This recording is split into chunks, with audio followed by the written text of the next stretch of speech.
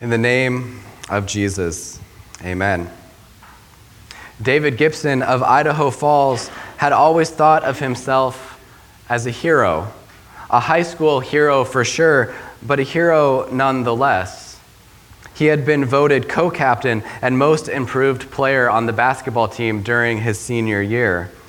David recollects, and I quote, "At the annual sports assembly, I was called forward in front of the entire student body and presented with 2 trophies, one for each award. It was a day of great pride for me, and I have kept those 2 tiny trophies for more than 30 years. Last year, I drove to my hometown for my 30-year reunion. I arrived early, and so I walked through the old high school to see what it looked like after 3 decades. I found the lobby where the sports awards are displayed and looked for the 2 plaques where my name would be inscribed in honor of my awards. I found both plaques, and I found that in both cases the name of one of my teammates had been substituted for where mine was supposed to go. Now, I'm certain that I won these awards. I remember receiving the awards, and I still have the 2 trophies at home. But my name was not on the plaques where it belonged. My promised glory had been stolen from me." End quote. Human glory is often fleeting and ephemeral. Divine glory, however, is something entirely different. God's glory runs through our readings this morning with a brilliance that causes us to stop, to fear, in a positive sense, that fear that is really awe, and to reflect. From Exodus 24, the glory of the Lord dwelt on Mount Sinai, and the cloud covered it 6 days. Now the appearance of the glory of the Lord was like a devouring fire on the top of the mountain in the sight of the people. Years after the events in our gospel reading this morning, Peter, one of the eyewitnesses to the transfiguration, writes, "When he, that is Jesus, received honor and glory from God the Father, and the voice was borne to him by the majestic glory, 'This is my beloved Son, with whom I am well pleased.' We ourselves heard this very voice borne from heaven." The gospel reading itself could be summarized as from glory, the transfiguration, to future glory, the resurrection. To catch the brilliance of that glory, we need to place the transfiguration within the context of Matthew's narrative. In chapter 16, Jesus and the 12 are in the district of Caesarea Philippi, where Jesus asks, "Who do the people say that the Son of Man is?" After listing several popular conjectures, Peter boldly declares, "You are the Christ, the Son of the living God." From that high point, things immediately go south as Jesus discloses his crucifixion for the first time, and Peter rebukes him. "Get behind me, Satan," is Jesus' reply. And it gets worse. "If anyone would come after me, let him deny himself and take up his cross and follow me." Step ahead for just a moment to the Father's command from the cloud. Listen to him. Jeff Gibbs suggests that the truth to which the disciples need to listen has to do with the new revelation that Jesus has now begun to show to his disciples about the way of the cross for himself and for them. But there is hope. Chapter 16 closes with the assurance that some of those standing here will certainly not taste death until they see that the Son of Man is coming with his reign. And after 6 days, Jesus took Peter and James and John up the mountain, and the text simply says that he was transfigured before them, and his face shone like the sun, and his clothes became white as light. How can words describe this scene? Jerome, the late 4th and early 5th century church father who gave us the Vulgate, speculated that the Lord was transformed into that glory with which he would afterwards come in his own kingdom. Jesus did not receive this glory. It is better to say that he revealed this glory, his glory. Glory that was his from the creation of the world now becomes visible within creation. The inbreaking of the reign of heaven is a prominent motif in Matthew's narrative. From the Immaculate Conception, that which is conceived in her is from the Holy Spirit, to the Jordan River and the Father's voice the first time, "This is my beloved Son," to Galilee and soon to Jerusalem and to the cross, God's glory hidden in God's servant. Tents. That's what we need, tents. One for you, one for Moses, and one for Elijah. The incongruity of Peter's response jars our ears.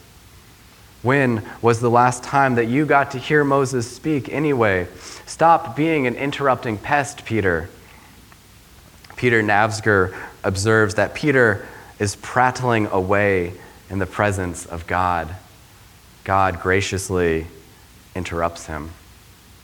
And I'd like to focus for a moment on that interruption, or better yet, the fact that God did interrupt Peter. We often need to be interrupted. Sometimes it is because of unchristian beliefs or habits that worm their way into our lives. What once were vices are now habits, to borrow the title of an old Doobie Brothers album. At other times, we need to be interrupted because we have been listening to the wrong voice, the enriching and tantalizing voice of distorted Christian messages heard from pulpits and stadium stages. A message that shuns the cross and acquaints temporal blessing with God's approval rating for our faith of our lives. Or the voice of a more pragmatic Christianity that measures salvation with a ledger of charitable works and a grace perfected by cooperation, that invites us to work our way into the kingdom.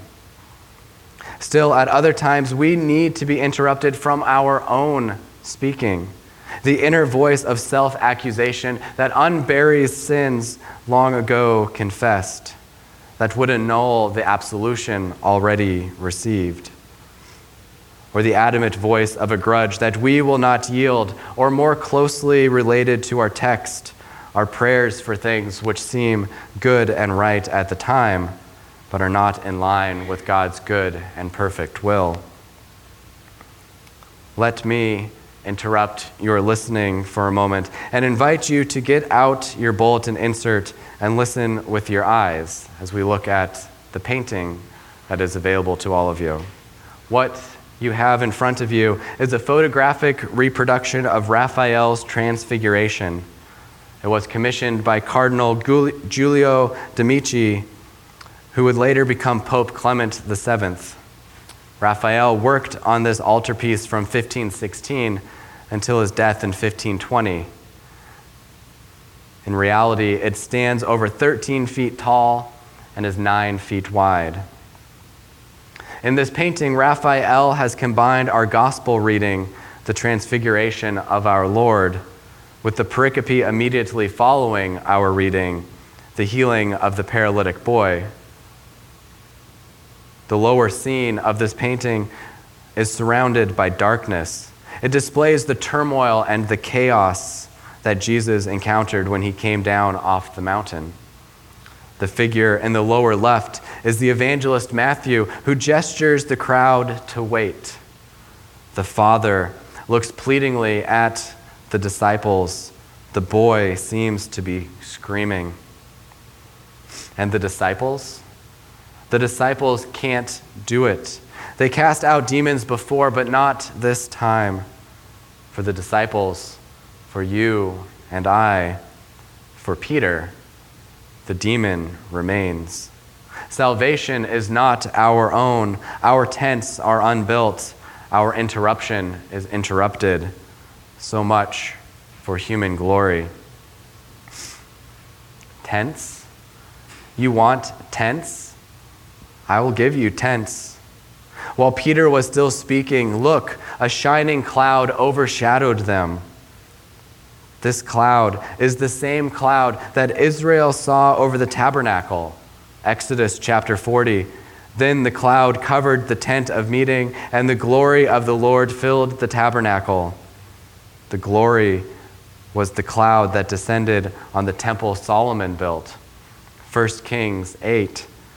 And when the priest came out of the holy place, a cloud filled the house of the Lord so that the priest could not stand to minister because of the cloud, for the glory of the Lord filled the house of the Lord. The glory of the Lord left the temple. In Ezekiel's vision in chapter 10, it went out from the threshold of the house and stood over the cherubim. And the cherubim lifted up their wings and mounted up from the earth before my eyes. And it did not return to the second temple, the one built by Zerubbabel. It did not illumine the greatly expanded temple complex of Herod the Great. But the glory of the Lord did return to the temple in the arms of Mary. And then taken up by Simeon, who declared the infant Jesus your salvation, a light for revelation to the Gentile and for the glory to your people, Israel. The glory as the only begotten from the Father returned 33 years later to challenge the Jews to destroy this temple, and in 3 days I will raise it up. And now, in our text, the glory of the Lord descended on the mountain, and Peter and James and John fell on the ground. Isaiah beheld the same glory and wailed, "Woe is me, for I am lost, for I am a man of unclean lips, and I dwell in the midst of a people of unclean lips. For my eyes have seen the King, the Lord of hosts." You and I need to reflect on what these eyewitnesses say, how they react. Remember, consider the holiness of God. With the psalmist, we ask, if you, O Lord, should mark iniquities, O Lord, who could stand? Now take another look at the painting. See how Raphael portrays Peter, James, and John on the mountaintop. James is on the left below the Lord. He is curled up in the fetal position with hands locked in prayer. Peter is in the center. He tries to catch a glimpse of Christ, but the splendor of the cloud seems to overpower his efforts. John, on the right, has a look of resignation as if to say, only God can save me now. God is holy and just.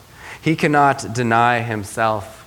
He cannot overlook my sin, my unholiness. Your unholiness must be removed before we can stand in his presence. And so he sent us, his Son. He interrupts this world and demands our attention. Leo the Great, the champion of Chalcedon, expanded on the Father's words in a sermon where he writes, "A voice from the cloud said, 'This is my Son, with whom I am well pleased. Listen to him.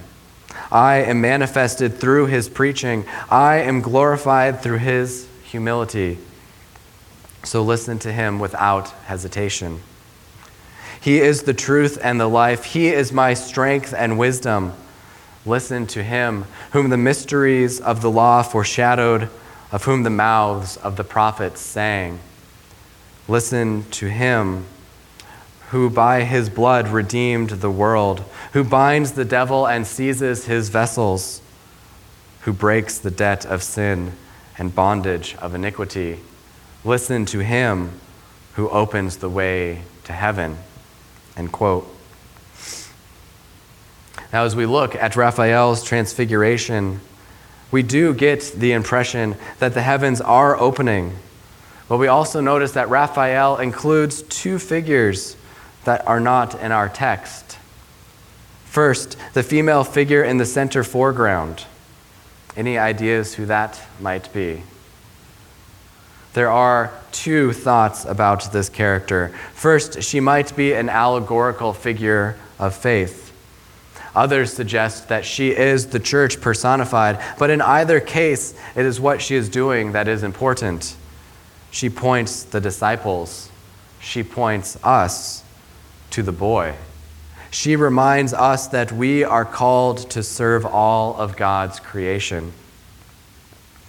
The second are the pair of figures to the left of the upper register, off to the side of the mountaintop.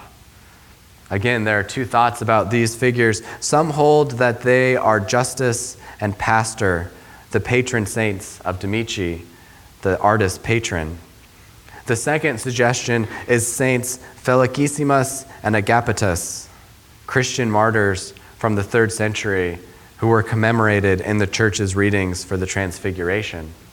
Their courage under the persecution of Emperor Valerian reminds us not to hold too tightly to the things of this world.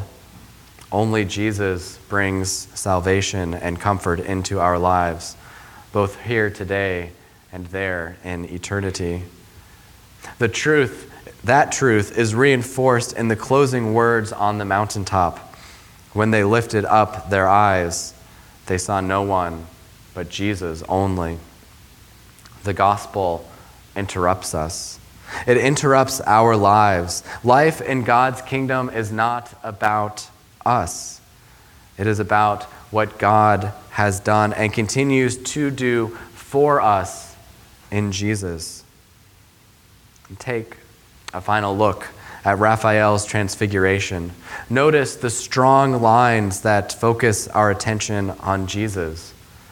The two disciples on the lower left, the members of the crowd and the boy on the right. In the upper register, Moses and Elijah seem to lean in to catch his every word. Here is the help for all that afflicts us in life. The boy will be released from the demon that holds him captive. God sometimes does choose to heal our physical infirmities. Other times we must take consolation in Paul's word and with Paul in the Lord's word, "My grace is sufficient for you, for my power is made perfect in weakness." Even more importantly, by his death on the cross and his glorious resurrection, we can approach a holy and just God. In Jesus' glorified body, we catch a glimpse of what heaven will be. Amen. And now may the peace of God, which surpasses all understanding, guard our hearts and minds in Christ Jesus our Lord. Amen.